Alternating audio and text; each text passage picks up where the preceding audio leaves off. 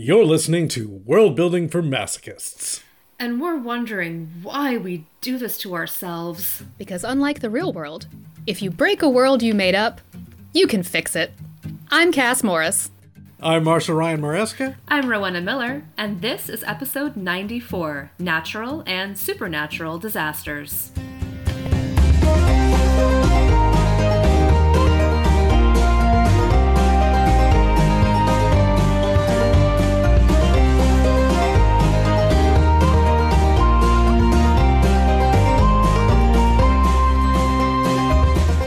It is Happy New Year to us, and Happy New Year plus a few weeks to future us when this airs. So, hey, we made it, 2023. Woo!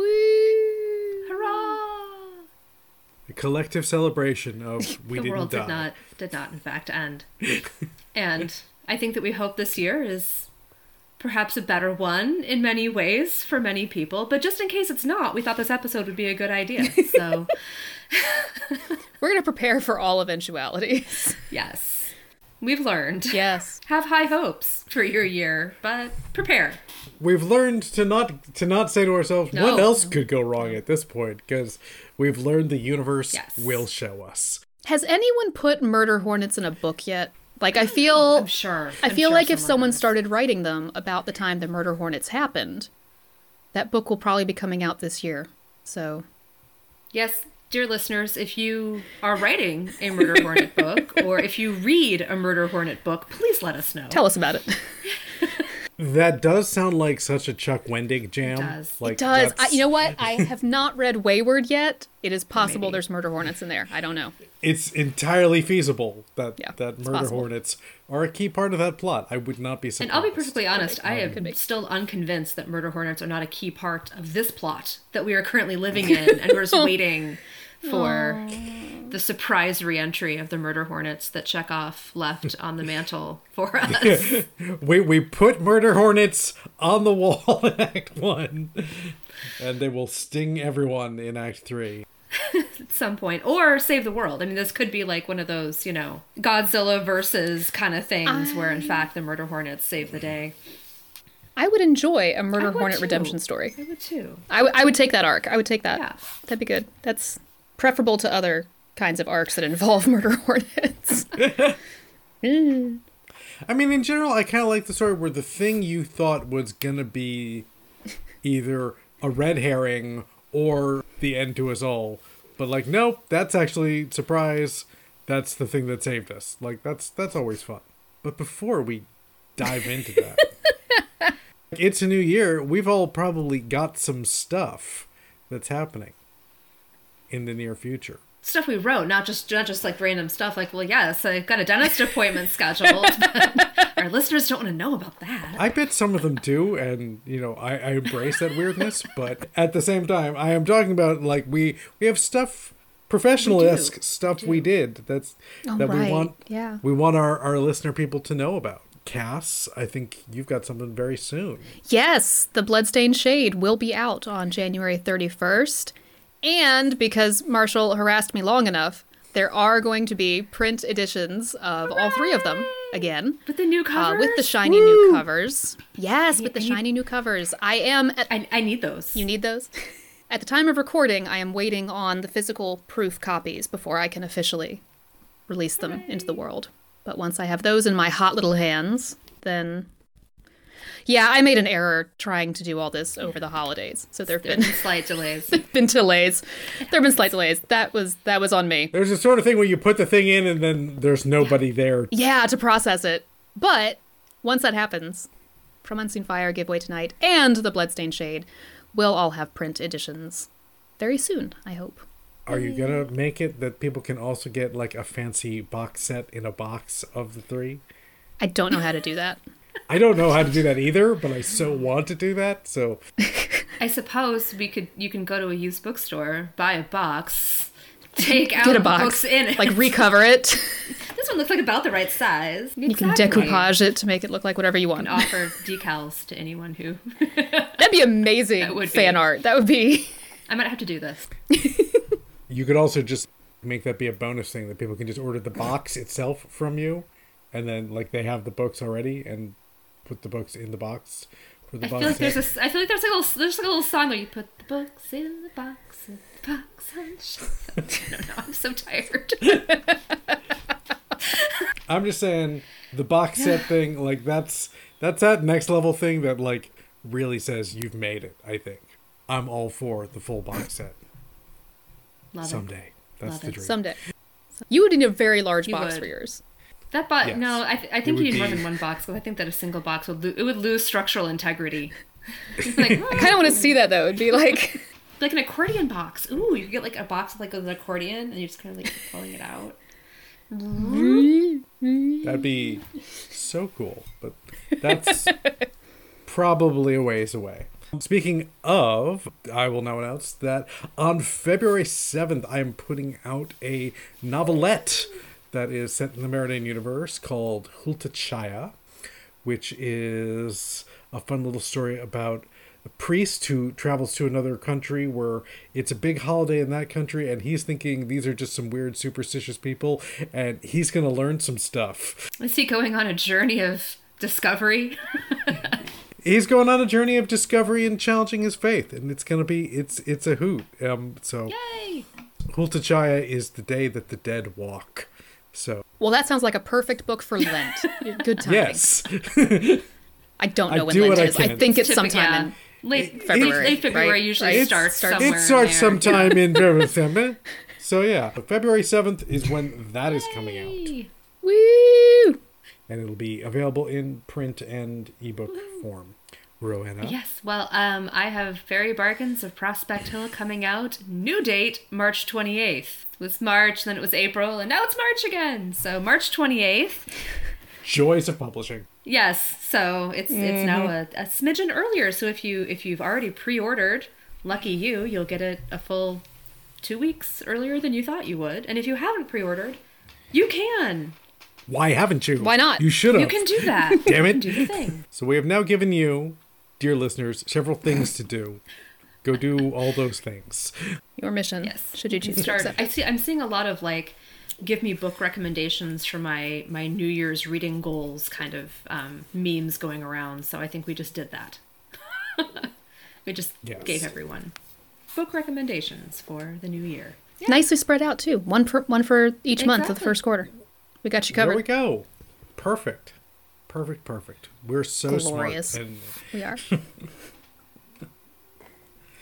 we're so smart and we do things correctly. So now let's destroy just tear it of all them. down. Yes. Let's talk about disasters. All right, so I enjoy them. well, I feel like the fun thing with fantasy disasters, right, is that you've got any natural disaster that you can imagine. You can plug it into a fantasy world. And then you have all of the like magical disasters that you can layer on top of it. And you can even beef up your natural disasters like with magical elements. But I feel like the kind of fun thing is you can also have disaster response that layers in your fantasy elements, right? Like so there's a double-edged sword here. Magical FEMA. Exactly. And we hope that they're better organized than sometimes in the past our own bureaucracies have been. But they don't have to be. Because wizards so well often are organized, better yeah. organized. They work together so well. It's such a common theme in wizard stories is organization and cooperation. And sharing information freely. So yeah, I mean, when we were kind of talking about natural and supernatural disasters as being a topic we'd like to dig into, one thing I was thinking about was like, okay, so but what would disaster response look like in some of our favorite fantasy worlds? And I have a couple to ask you about to kind of get us started for some fun brainstorming off the cuff. So imagine I saw this in the notes Imagine and I'm excited. that a tornado hits Gondor. There's at least one wizard present. Like, what does disaster response look like, right? Okay, first of all, like, what part of Gondor does it hit? It's a good question. You know, like, is it tearing Yeah. up the farmlands, or does it like smack straight into Minas Tirith? Because those are different So, I mean, levels I'm of thinking, like, problem. we're talking about real disaster. So it's like an F4, F5 tornado. I'm thinking it maybe it's clipping the city in some way, right? I don't think it could survive a full-on, like, I mean, if it full-on impacts, I think that kills the tornado, right? Or is it like a magical level tornado does it go to F6 because Oh. there's magic? Or like Is that a thing? and is that a thing? And yeah, is Minas Tirith like sturdy enough? I mean, it's pretty sturdily built. Like that's its entire purpose is to be this big sturdily built thing. But Can man, that work? tornadoes Because just... even if like the rocks themselves don't move, like you still have all the like stuff, the stuff in it. And I can just imagine Yeah. like the stuff in a city built like that, just getting just totally like all the doors pulling off and... the doors and roofs and livestock. You can have that like Twister moment with like cows and horses and stuff. Just kind of... Are there designated shelter areas in Minas Tirith? I would think that you would have designated. I don't remember that actually, but I think there must be because during siege, I think they pull back into certain areas. Yeah, they Right. pull everyone... And I would think you would have to see Right. the tornado You would, coming I mean- because you've got Pelennor Fields in front of you, so it would I mean, that's a big open space that the tornado would probably be approaching from. So you'd see it coming and you could pull people back. So we know that they have like early warning systems of some kind in Minas Tirith for like sieges and things like that. Do they use them also for weather, severe weather? Is it the same Well, they or should. is it like different horn blasts? Like do you get like like a long short that's like I love this because, like, it should be true. It should. But if it is, it implies that, like, The beacons are lit. No, exactly, the other like, beacons. The other. the other ones. That school children or something must get taught what these things mean. right. Everyone growing up learns. This means Nazgul. One longhorn This means thunderstorm. blast. Nazgul and orcs. There is a big question of like, is a tornado or a severe weather event like this? Is this a tornado in Kansas where they're like, yeah, that's gonna happen, or is it a tornado in Maine where they're like, what the fuck is it? I would have to go back and look, and I have the books right behind me. I could a map to kind of, but I feel like Yeah. there's a lot of big open flat space Yeah, I feel like around it's there very that Kansas. It could be a thing. See, I feel like Rohan might be more used to that kind of severe weather than Gondor. But I could be wrong. I can't remember. I mean, they're up against the mountains. They're Yeah. like the improbably right angle mountains. Yes, yes, yes. But I feel like I enjoy that. Really, the disaster response in Minas Tirith would rely on a lot of infrastructure that would have just kind of been there already. Yeah. you know? Right. You know, we don't see a lot of weather in Lord of the Rings, except like the snowstorm on Caradhras, which is implied to be at least partially supernatural. Yes. Like the mountain itself is pissed at you and trying to shake you off. We We get don't see a lot of rain. other weather. There's Yeah. rain. Yeah. I remember a lot of like, it is wet and we are traveling and unhappy. Now, is that infrastructure in Gondor, is that as top-down reliant as as the infrastructure of defense seems to be, where if a Denethor or other similarly placed asshole can just go like, that's not a tornado. I've seen real tornadoes. It'll be That's fine. It'll be fine. We do not have to blow the horns. And just like that sort of top-down decision screw up all the... I mean, I think that is something fair to think about. Like, who is designated to do this and have they like... Because I remember we had a superintendent, and that was the person who made the final call in our school district on if it was a snow day. And she she never called snow days. Like, she just didn't believe it was bad enough. I don't know where the hell she was from, but it was like it had never snowed enough for Vicky. Oh yeah. My school district was like the one in central New York that was always the last. Yeah. To close. So I mean, there is an element of personality here, right? And like, do you Right. is your infrastructure set up such that it can override that one jerk, or is it very reliant on having... Can a small hobbit pull the cord that sets off the tornado sirens? Right. And if so, does that happen a lot just like as a prank? Because you don't want that either. No. like, damn it, not again. Well, I like relying on the infrastructure. You did also mention, though, that there's at least one wizard visiting. Yes. So what What does our wizard do? How does that change things if you have a wizard? It depends who the wizard is. This is true. mean, Yeah. Not a jerk. And I'm gonna be real. I am super unclear, and always have been, on exactly how the powers of the wizards in Lord of the Rings work. I feel like it's they work well. It's like, it's not even like they aren't even doing anything magical half the time. It's that like a wizard said something, so we will listen sort of situation, which could actually be quite handy in a disaster weather situation, that you've got someone who's like, no, we're doing this. Well, and the words do seem to affect the natural terrain sometimes, or like natural creatures, certainly. So, like, I don't know, does Gandalf know the magic word that sends the tornado in Somewhere a different else. direction? Yeah. Or like Or busts it up. simmers it down. I don't know. I don't know either. I can picture some cool special effects around it. Oh, yeah. Rings of Power has, like, them doing fire things. And if you could suck up, like, fire power, I bet you could also suck up tornado power. Yes. Yeah, I mean, it's a different franchise, but if you've got people who can airbend, then tornadoes are not a problem. Well, and then you have the question of like, then can you use tornadoes for whatever purpose you need? Do your wizards have tactical tornado power? I mean, yeah. Ugh. Or just like, you know, like water spout power. Like, we're going to pick up some water from over here and we're going to move it over here where we need it. And we need a tornado for that. So Yeah. we'll just, yeah, sure. Or we'll pick up some water and some sharks, and we'll Sharknado attack. Sharknado you. Oh, no. Oh, and on that note, On that note, Rowena regrets giving us this scenario. I mean, as dumb as that, I mean, it's a stupid franchise, and it's a franchise that involves 6 movies and time travel for some reason. But, like, it is basically like, what if disaster plus another disaster to be super disaster? Because tornadoes bad, sharks bad, a Sharknado. And we can mine this for so much. I feel like it should be the Sharknado. Excellent. I like sharks. I've never watched the Sharknadoes, but just on the premise, I feel bad for the sharks. Oh, Like, yeah. Yeah. They didn't ask for that. No, Like, they did not. That's why they're mad and being very bitey. Because, you know... Well, I don't blame them. I'm on Team Shark then. Yeah, I'd be mad and bitey too. I mean, Me too. I'm mad and bitey for a lot less than that. Okay, we've gone to a very silly place, and which I approve of. We have. But However, so I mean, I thought it was fun to play with that, to play with both the disaster itself and how can it be magically enhanced and magically addressed and non-magically addressed.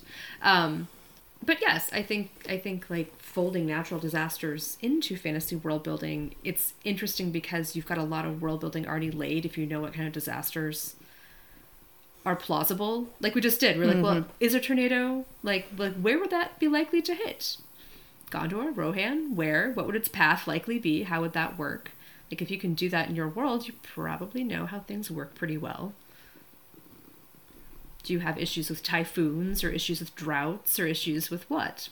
I mean, you put this Yeah. as one of the other potential ones Volcanoes. that came out of flooding in Janloon, and while it's never explicitly a plot point in any of the Green Bone saga, the idea that Janloon could have torrential monsoon rains and thus everything floods, or that it could get hit by a tsunami and everything floods, like this is very plausible Yeah. things to happen. And I feel like we don't tend to see this sort of natural disaster as plot points in fantasy books, because I feel like then like that would be what the plot of that book is fundamentally about.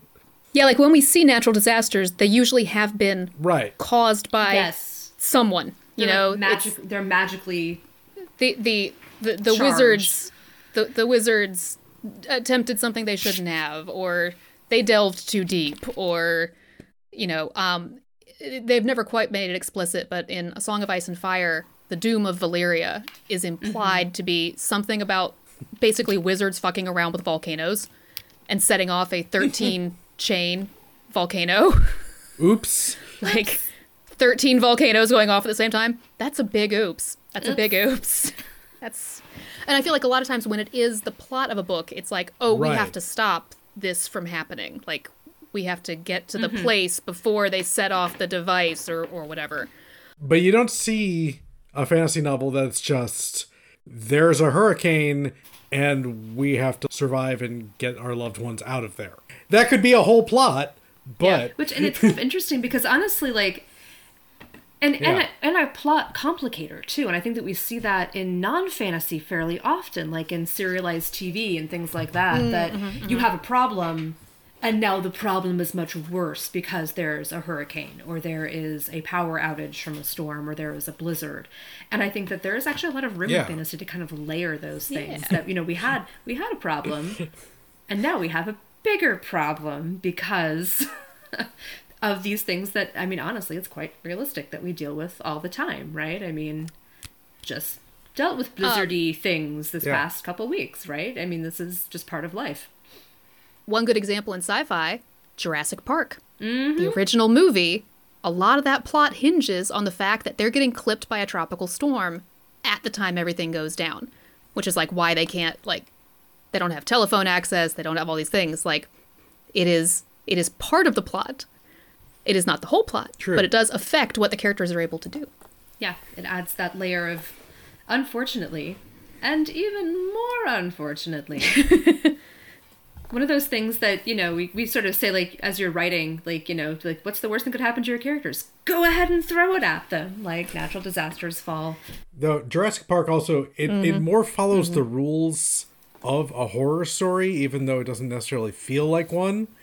And along those lines, that is a typical horror story trope of, because of also X, we are stuck in the place where the bad is happening and can't just drive away. Right.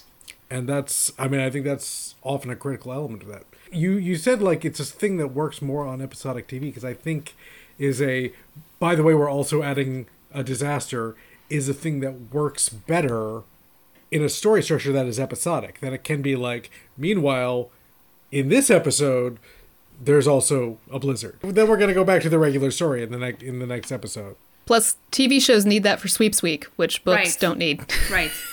Is that still a thing with streaming television? Is Sweeps Week still a thing? Certainly with streaming, That's a very 90s sentence I just said. Not the way it was. But, like, there still is network TV. There really is.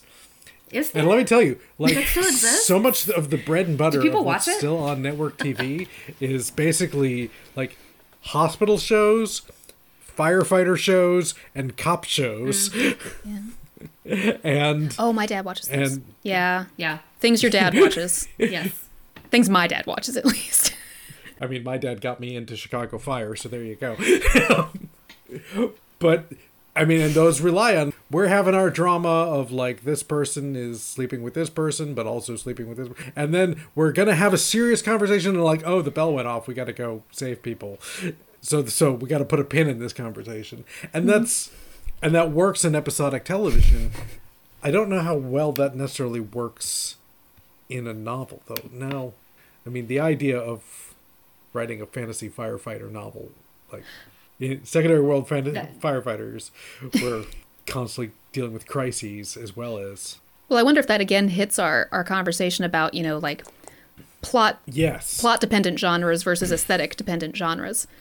Because I feel like, mystery novels also often depend on, oh, the bridge is washed out because of the storm, therefore we're all stuck at this manor house. Natural disasters tend to be, when they are used in fiction, right, plot-centric in that kind of way, as opposed to, like you said, being sort of like incidental to other things. So I wonder if they just haven't always fit into the fantasy genre as well, except for things like, the Broken Earth trilogy. Right. Where it's absolutely central, the disaster. Yeah, well, and I was thinking, too, of Critic Arouse. That's to say. Surviving Sky, that I mean, it is, I mean, disasters, natural disaster kind of is central to the plot. And the aesthetic. And our conversation a while back with Brandon Crilly about climate fiction, cli-fi. So, like, that genre depends a lot on disasters or the threat of them, at least. Yeah.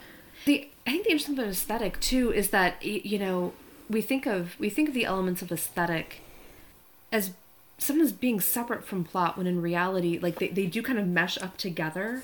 And there is an element of natural disasters that has aesthetic to it, because what disasters fit the space and the world that you're writing about. And if you're writing something that's very aesthetically leaning toward, like, say, like a jungle environment, and it's you're really leaning into, like, the green, hot, oppressive, well, monsoon rains might fit into that, and flooding might be a huge part of that world. And you can like kind of play with that sliding scale of that's part of the world, even if it's not central to your plot. Because depending on what you're writing and who you're writing about and what kind of a place you're writing about, different natural and unnatural disasters are like part of the world that people live in. I'm remembering a cheesy movie from the 90s where the plot was basically about a cop trying to stop a jewel heist that was happening during a hurricane, because the jewel heisters were like, this is the perfect moment where nobody's going to be around to stop us. And so that is certainly a plot that could be easily transferred to a fantasy genre where, because heists work in fantasy so very well. I guess for me, I think part of just the challenge of that is by their very nature, natural disasters become a very consuming thing. And so it feels like that's what your plot is essentially going to be about, if that's what's there, rather than like, oh, and we also have to overthrow the evil king or whatever. Though at the same time, if you're doing a true like chunk of an epic fantasy novel, you might have room for it, as a subplot that's playing out alongside. And also just I think as something to consider in your world building. Yeah. What kinds of disasters do these people have to prepare for? How does their worldview change because of the kinds of disasters that they in their lifetime can expect to live through or have lived through or not? I mean, like we kind of talk about how, y'all get an inch of snow and it's like... and it's apocalypse. What the hell just happened? Everything stops. Whereas we're like up here kind of like, oh, got a foot. Okay, the plows will be out in a little bit. And it's just the worlds are very different and how they prepare and consider. What is a normal disaster opposed to a real disaster? Yeah. Yeah. What is the, a hurricane's coming, like, oh, that's just a 2. Yeah. And what, I'm not leaving for a 2. And what would be a disaster for your world if they weren't preparing for it, right. For your people if they weren't preparing for it, if they didn't have the infrastructure in place? Because the only reason that 6 inches of snow it doesn't shut down a city is because there's plows and salt and sand and all these things in place. Whereas I don't care how used to the cold you are, if you don't have that stuff, you're still not going anywhere with a well, that was snow. That was the problem in Buffalo a couple weeks ago, wasn't it? That they certainly have all that stuff, but the snow came so hard and so fast that the plows got stuck. The emergency equipment you can't keep up. Yeah, got stuck. It was a significant enough event that it went even beyond their preparedness. But when you think about just all the kinds of stuff that we probably don't even think about as much, but places that tend to have tornadoes tend to have basements. Yeah, places that tend to have flooding have architecture that's designed to deal with that. Places that tend to have heavy snowfall don't have flat roofs, or at least they didn't until we could build roofs that could withstand that. So I think that there's this threat of disaster wiping us out kind of constantly, and what is that for the place that you're writing about, and how do the people cope? Right, the floods are gonna happen. High tide here's really high tide because we have 3 moons. Yeah. And so therefore all the houses are built on stilts and are 10 feet off the ground. Stilts. That's the normal thing. And so you design that into the structure. Or we have a ton of hail every spring. So therefore our roofs are built with, extra stone because the hail is gonna come. So and we don't, and then our agriculture follows the hail cycle, and we don't plant. We don't plant until after the hail is done. That'd be fascinating too, because if that was a really common occurrence, you would think that they would eventually transition to other ways of dealing with it. Like their sidewalks and their roads might be covered. Their cities might be essentially entirely roofed. Or at least have extendable roofs or something to allow people to still go about their business even when the hails come. I'm thinking about a lot of the cities in the north, and Minneapolis I know is one, because I was bewildered the first time I went there that the way they prepare for extreme cold weather is they've got those gerbil tubes. Oh yeah. In between buildings. And I had never seen this before as like a city-wide thing that like, wow, the entire downtown is linked by these gerbil tubes so that you don't have to go outside when it's cold. I hate it. Where did they do this? But good for y'all. It's Minneapolis, and apparently it's a bunch of other cities like where it gets really cold too. And there are a non-insignificant number of university campuses that have underground tunnels. For when the weather is really bad, it's really cold, really snowy, and that way you can get to class just go through the tunnel. Wow. I never want to live someplace that's that cold. And then many campuses just have rumors of tunnels. But are there actually tunnels? Man, I looked for William and Mary's all the time, and I never found it. We have one, but no one knows where it is. I think I know where at least part of it used to be, but... At Penn State, there were some, but there was rumors of a much more intricate network than anybody actually knew. And I knew our building, at least, had these locked doors in the basement that nobody had answers to of, like, what's behind that locked door, but no one knew. It was a mystery. Probably either a tunnel or a vortex to another dimension. Either way, I wanted in. And you didn't want undergrads wandering into either one. I wanted to wander into either one as an undergrad. Of course, we all do. We all do. But universities have to worry about liability and all kinds of stuff. It's lame. Yeah. See, we always come back to money one way or another, but like, what is your insurance underwriting like if you live in a place with magical natural disasters? Like, does the insurance company just like flat out refuse to back buildings within a certain radius of the Wizard's Tower? Like, Nope, sorry, you're taking your risks there. You can buy that, but the insurance is going to be nuts on it. Like, I don't think you want to. It's like a floodplain, only this is the wizard plane. This is like magical fault lines that are like, no, sorry, don't build there. We can't get any insurance. Acts of God. Acts but of God. Really, that guy comes down every year. He's a dick. messes everything Just up. Nope. do not have a Zeus rider. Thought of like medical insurance and someone is pregnant because of Zeus, and then it's just like, sorry, you're not covered for acts. You're not covered for acts of God. I bet women in Greece would have leapt at the chance to add a Zeus rider to their insurance. Just cover that. Especially if it also covers you against Hera-based revenge. Right. Because not only do you have to have the medical coverage for, the first act of a god, but then the accident coverage for the second. I got attacked by a goose and turned into a cow. Why are you also mad at me for this? But that brings up a great point, which is, if a natural disaster occurs in your society, what do your people think of that? Where do they think it came from? How much science do they understand? How much metaphysical science do they understand? How much is religious? How much is hypothesis? And does that vary based on whether it is the disaster they anticipate versus the disaster they did not see coming?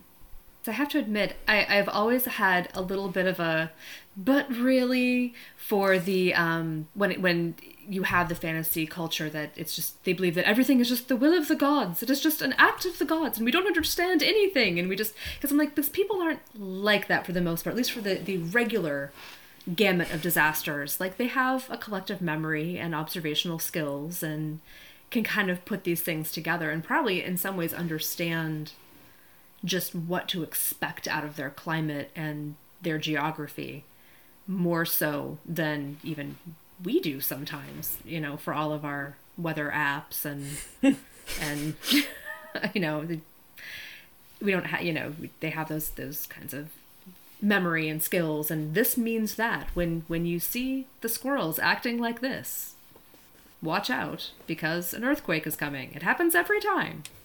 At the same time, if a society can recognize those signs, whether they're like an earthquake is coming because of this, or they're saying an earthquake is coming because Vodka the Destroyer is doing his thing that he always does every fucking Tuesday.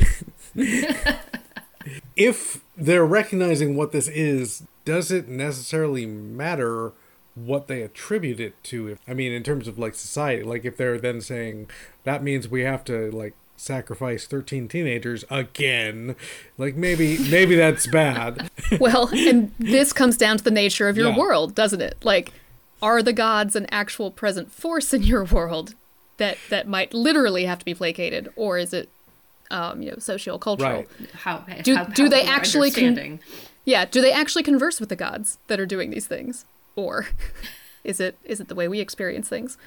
Can they tell the wizards to fucking knock it off, please? Like, every time you do this ritual, our city floods. Could you please stop doing this ritual, or go do it someplace else? And that kind of gets into like the how does your society, like, what is the balance between magic and controls on that magic, and are there laws against things, and do in fact the magicians have limited power in some way or another that they can be told, don't do that, that's no, you caused an earthquake last time, you're not doing it again, it's not happening.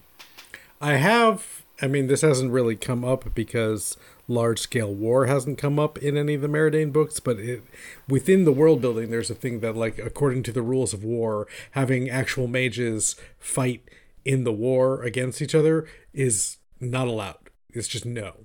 Because of the basic principle, like, when you have a bunch of mages all throwing magic at each other, you're gonna break some shit. And nobody needs that, so just, it's bad for all sides, so just don't do it. Don't. Just don't. Please don't. Well, then you also have the element of, if you have magic in your world, whether or not it is causing disasters to happen, are you able to use magic to predict or ameliorate disasters in some way? Like, do you have prophecy or augury or something that you can say, uh-oh, this year's hailstorm's going to be real bad. We better, really shore things up. And if so, are those people listened to when they say Is it just the mad old soothsayer? Is it part of the official infrastructure of your world in which you have a phalanx of prophets who actually are listened to? Is it just the Cassandra News Network where every day... And they kind of like, and they like calibrate them, and they're like, well, we have 12 of them, and we've got about a 7.5 average coming from how bad this is going to be. So we're really suggesting that you go to the store now for your milk, bread, and eggs, because it's looking like a very bad magical fire hailstorm. How do people prepare for it if they do know it's coming? An idea I've been playing with in the world I'm working in right now is the idea of the the witch lights being a communications system across the city that has, like some, this just normal day, but there's a certain light for the plague lights, which say you're at this section's under quarantine, and the way you know is that these lights go off, or there's a storm incoming, different color light. The lights change to a different hue, and it's like, oh, well, better batten down the hatches because we see the storm lights. We see that happening, and it's a way to disperse the information quickly. I'm not sure how much I'm using it yet, but it was an idea I had, and I like it. And I like that question too, of then, like, oh, so what recourse do your people have? Do you have hatches to batten down? Yeah. Would you want to know that the storm is going to be really bad if there's absolutely nothing you can do about it? And, what kinds of things can you do? If you live in an agricultural society where the number of eggs you get from the chicken coop that day is what you get, you can't go to the store and buy more milk, bread, and eggs. You can go to the fruit cellar and pull some up in case you need some preserves later, but, there's only so much that you can do. It's more of a long range. Make sure that you have things stored in case of emergency instead of a last-minute run to 7-Eleven to pick up a gallon of milk, the way that we do things.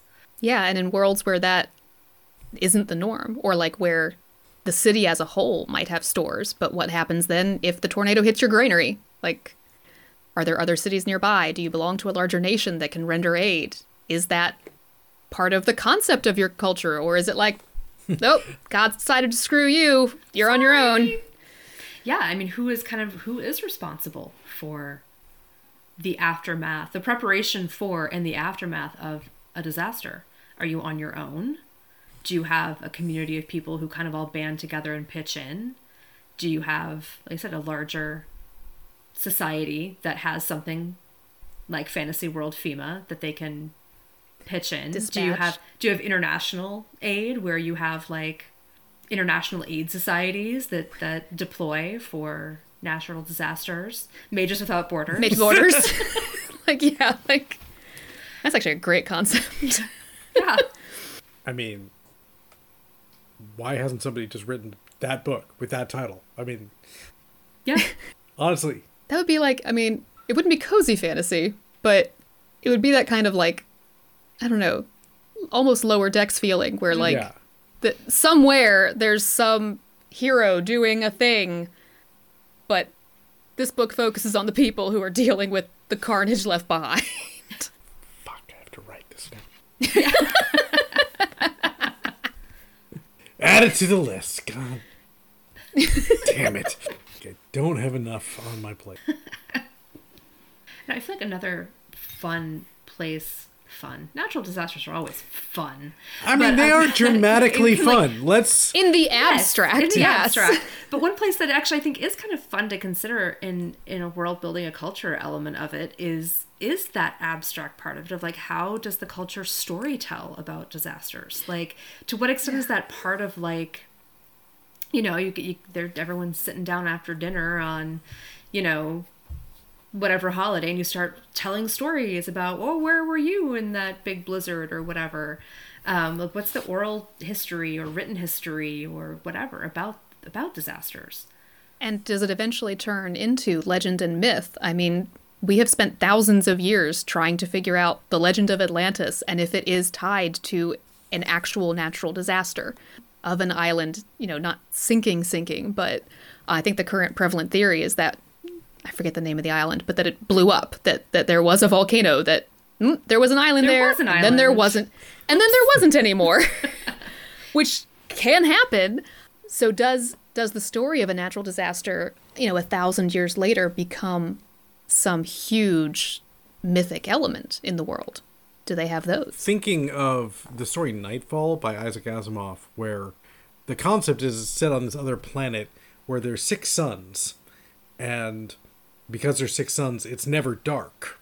That is too many. Yeah. That's too many Well, suns. It's never dark. Dear Mr. Asimov. Too many suns. Too many suns. But because of like the nature of their orbit throughout the 6 suns, and the fact that there is a eclipsing moon that they don't even really know about because 6 suns, once every 2,000 or so years, there is night, which they are not mentally equipped to handle.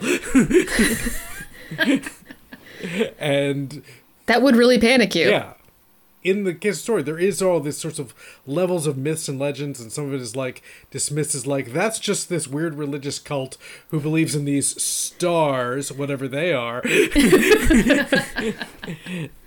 And like, that's not real. That's not what's really gonna happen. And then it's like, no, we have done some archaeological work, and we have noticed that there's just every, you know, where this old city was, we found layers so it looks like every 2,000 years, there's just a layer of everything burnt. I don't know why. But it is this thing of them, like, the longer novel length version of this story has this thing of these different groups, each of them with their own little piece of the puzzle of what actually happens to them, slowly trying to, like, figure out, wait, something bad is coming, and it's coming like next week. Now. And you know, and the funny thing is that, like, if nightfall only occurs for a short period of time, that we're not talking like it's night for months and everything dies, like it's actually not a problem unless you make it a problem, right? Unless everyone panics. Yeah. That is the core of the story, is that everyone panics. But there are plenty of things that are kind of like that. I mean, like, if you know, total solar eclipses are fairly rare, and if you're reading into them a certain way, could be perceived as a disaster. Yeah. We just think they're cool, and we get the little like glasses and go out and look at them. But you know, if you didn't know what they were, you could perceive that as we narrowly missed death. The sun went away. Something ate the sun. And somehow it came back, but that was close. That was And I pretty love that close. because, like, solar eclipses happen fairly regularly, but they don't happen in any one area, but so often. And so it never happens often enough for most cultures to start tracking them and noticing that it is a regular thing, because you just can't see it that often. And that's why all these different cultures independently develop the serpent swallowed the sun type myths, or, the sun goddess went to her cave and hid type myths, because it happens everywhere, but not frequently enough in any one given location to cross that line from disaster to predictable disaster. Which is, I feel like there's a lot of things that kind of fall into the category of like, this is disaster if you don't know what's happening to you. And you add magic into that, and there are probably a lot more things like that too. Yeah. Like the sky turned black.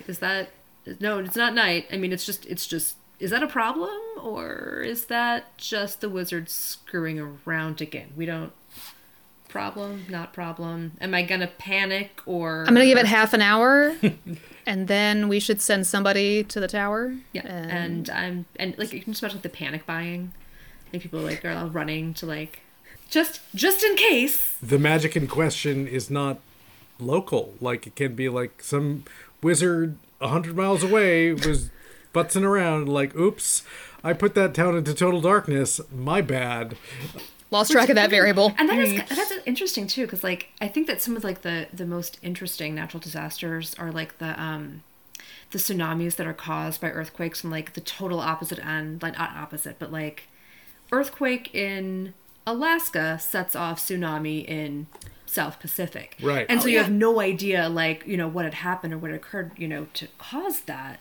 But if you like had something similar with kind of like an effect of magic, that like something happens over here magically, and because of the magical fault lines or however it works, like you get this weird backlash somewhere else, and it's like, we didn't do this. What just happened? Like, there's the big wizard battle where they, one guy like rips the earth open and throws the other guy down, and because of that, like, you rip the earth open and 1,000 miles away, there's got to be that equal and opposite reaction.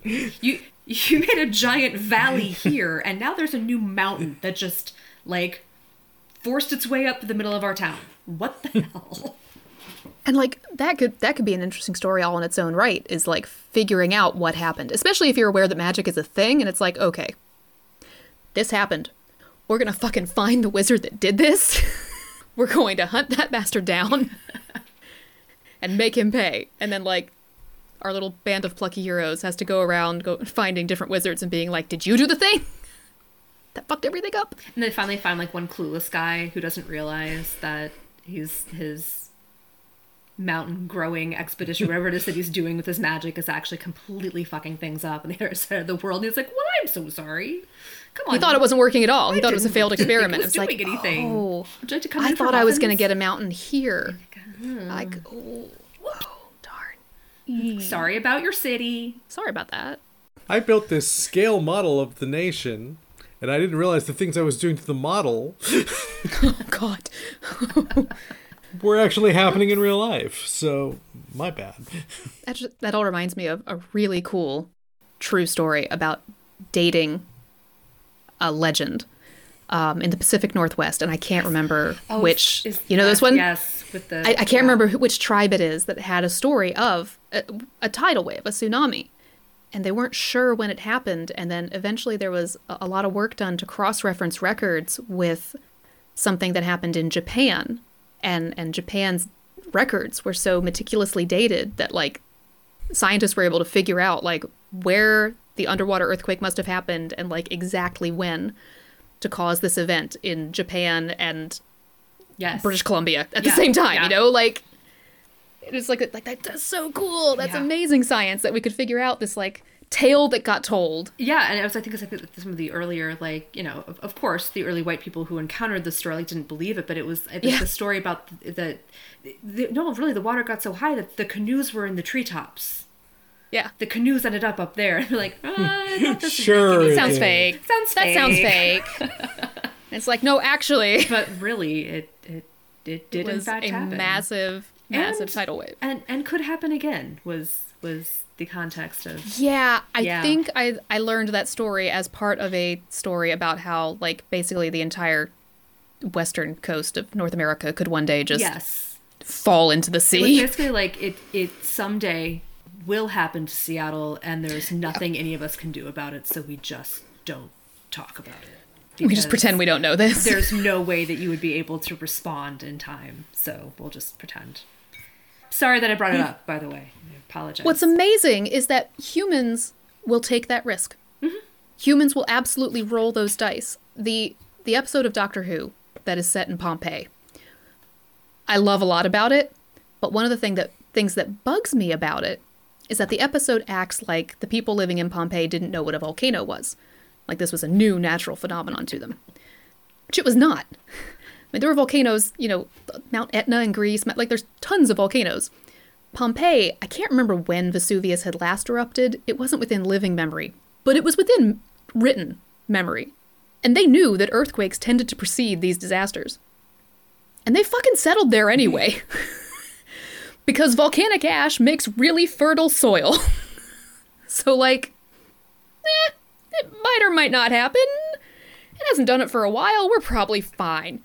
Humans will absolutely do that and just take the risk. Also a thing of the volcano will go, but it's the same thing of this hurricane's just gonna be a category 1. It's not a big deal. It'll just be a little volcano. It'll be fine. And for just a range of risk reward benefits too, right? Because there's that element. Yes, the soil's really rich. It's worth it to risk this because good soil. All the way up to the view is very nice. And so we're going to build on this barrier island that in fact exists naturally to be a buffer for the hurricane. My family owns property on a barrier island. And pretty much everyone who lives there knows those will be underwater someday. We just hope it's not in our lifetime. we just don't talk about that. It's actually really interesting watching North Carolina deal with that, because it probably will be, and if not my lifetime, then the next generation's lifetime. We've seen the videos of those houses in Rodanthe that were just abandoned and collapse into the sea. I mean, and that is part of the infrastructure, is that there are zones where you can't do any new construction, and there are zones that have been completely evacuated, and it's we're not going to bother tearing down this house. Nature will do it. Because that's going to happen. It's just going to do eventually. It's fine. But you got to move. You got to get out of there. And I mean, and that's a factor of when do people decide, if they decide, who knows to get out when the getting's good, and who's we're going to ride it out until the last possible second, and then it's been a good run. Oh, I guess we're underwater or under lava now. It's amazing to me that I think a big hurdle for a lot of people approaching fantasy is well, but wouldn't they, I mean, how would you live in a world where that could happen, where, a wizard could snap his fingers, and we live in that world now. We have all of these psychological ways that we cope with it, but we live in that world. I mean, in a fantasy world, maybe you've got magical levees. Maybe you can build a magical barrier that stops the sea rising. We don't have that, and we still build. And we still do it. The city of Miami still exists. The city of New Orleans and Venice still exist. Though there's also the factor in terms of if you're doing all the incredible work that we and the people like us do to create these cities and create these worlds, and you've built up your sandbox, do you really want to just then go smash it? I don't. That's gonna break my heart to do that. I would have to go into it knowing that was my objective. I would have to know I was writing that kind of story. Building this to crash it down. Yeah. Yeah. Because that's kind of heartbreaking. But sometimes you. I like my cities too much. I don't want to do that to them. Though it is fun to think about what might have happened to them before they hit the stage that I am building them. Have they rebuilt already from several disasters? Did my fantasy city have its version of the Great Chicago Fire, and it looks totally different now than it did 200 years ago because everything's changed. Another element of change that you can play with, we've talked about a lot, worlds are not static. They don't just exist unchanged, and disasters play a large role in changing not only what things look like, but how people think and interact with their world. That was actually part of my concept in our world behind Fjalanir, is the idea that this river had flooded. They'd had a 1,000-year flood and had to rebuild most of the city. So the portions closer to the river are where people have lived the longest, but it's some of the newer architecture. And it is built to withstand floods in a different way than, the layers that came before it. Whereas like the outskirts of the city, people haven't been inhabited for as long, but they're not built in the same way and they're still more chaotic. And like that is a culture that has learned like, oh, we're used to the little floods, but apparently really big ass floods can happen too. We should prepare for that now that we know that can happen. So do our snail licking friends prepare for disasters, or do they just accept them as they come? I think they're very big accept them as they come kind of people. I mean, easy come, easy go. I think they got a certain amount of zen about that. Like, like if the hurricane is coming, and they probably get some hurricanes there, that you're just a little person standing on a beach. There's nothing you can do. So I bet they have bitchin' hurricane parties, though. Do. So if you're going to die in the hurricane, why make those last hours be like where you're worrying about shit when you could be having the rager to end it all in? And then if you live, even better, you lived. Have a party to celebrate you lived. I think that's very much their culture, is just sort of taking it in stride. And I think, that the hurricanes are common enough that, the buildings are probably at least built to, like, be aware of that. Like, I think they're solidly built. But at the same time, common enough that it's like, that's just what happens. And so they kind of think they have reasonable infrastructure to kind of be a bit of a bulwark against the storm. Yeah. They don't have to actually but then you just actively rebuild. Then you just let it go. So you just kind of, it's we have made our preparations, but at this point, why worry? Exactly. I think that's their vibe. As far as like that kind of, but like if there was a natural disaster that they were like, if there was like that once in a millennium snowstorm, like they would just be so unprepared, and then they'd be questioning everything. They'd be. What is this I frozen can water? Imagine, like, panic doesn't happen often, but when it does, it's that full-blown burn everything down, nothing is sacred, nothing matters, completely lost their mind panic. Of course, in a world as interconnected as ours, snow is a thing they would know exists, even if Oh, sure. they don't experience it themselves that often. So it'd be like, But this would be the truly learning what snow is. I thought I understood, and now I really know. This sucks. You know what? I could actually see that, like, somewhere, like, buried deep, deep, deep in their mythology is, like, because there was that, like, once in a millennium snowstorm. And so they, like, that is their perception of what the end of the world is. And so it is cold. And it is not fun. And everything y'all is in the dying. area are like, we're a little offended by this worldview. But, like, in terms of, like, they know snow exists in other parts of the world, but for them, it's not a thing. So, like, that might even be, like, the equivalent of saying when hell freezes over. It's like, oh, yeah, when it snows in Greyasta. I wonder if maybe deep in their cultural mythology, like, the last time it snowed triggered a societal shift of some kind. Like, that's when they found this new ethos of theirs and became the people they are today. And if it snows again, who knows what they'll have to do. They'll Like, they were meticulous planners, and then there was 1,000-year snow, and then they were just like, what's the point in meticulously planning when something like that can happen and all your plans are gone? Anytime. So such a shame we can't bring snowballs through the MNG because that would be fun. Just run through, pelt somebody, and then run back out. I think the Elnut Leary would have a lot of, like, tropical storms, and this would be not uncommon for a archipelago like they are. But since they do so much trade, I would imagine they have a ton of scaffolding built around the risk of losing a ship in a storm. Yeah.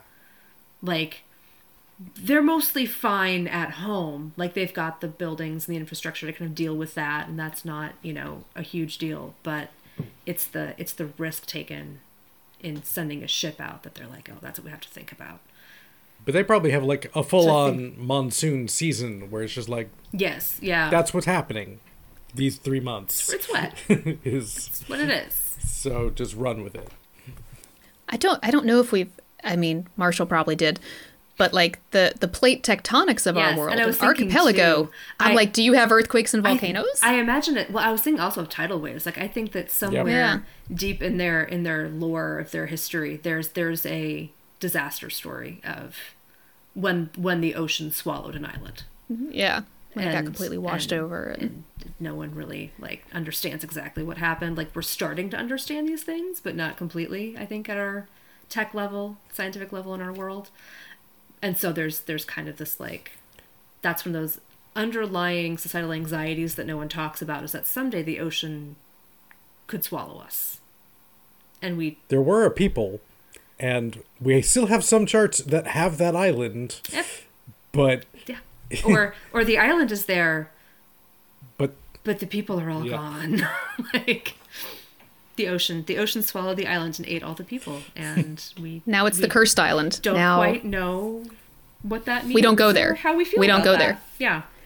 we're not resettling that And island. I think they're kind of, It's- I think they're sort of a repressive people in that way. They're just gonna, and we're not going to think about it. We are going to control the risks that we can control, and we're not going to talk about the fact that. It'd be great for visitors too, because visitors, I'm like, what about that island over there? No. How come we never get? No. No. What island? No. But no, that one right there. Nope. Eh? instead of being just that exact level of repressed, they don't even say no. They just change the subject every time. Yeah. Like, what about that island over there? Well, it's Have you heard the latest symphony from? it's about time What? for Huh? dinner now. We should be heading on back up. I think it is that kind of when you don't talk about something and you just kind of gloss right on over it. I think they would share that Yeah. with. Well, I think we can hope that 2023 does not bring us many disasters, but minimal if it number does, I feel disasters. slightly more prepared, Ever so slightly. Hopefully. ever so slightly. If anything terrible happens, just call on Mages Without Borders. Exactly.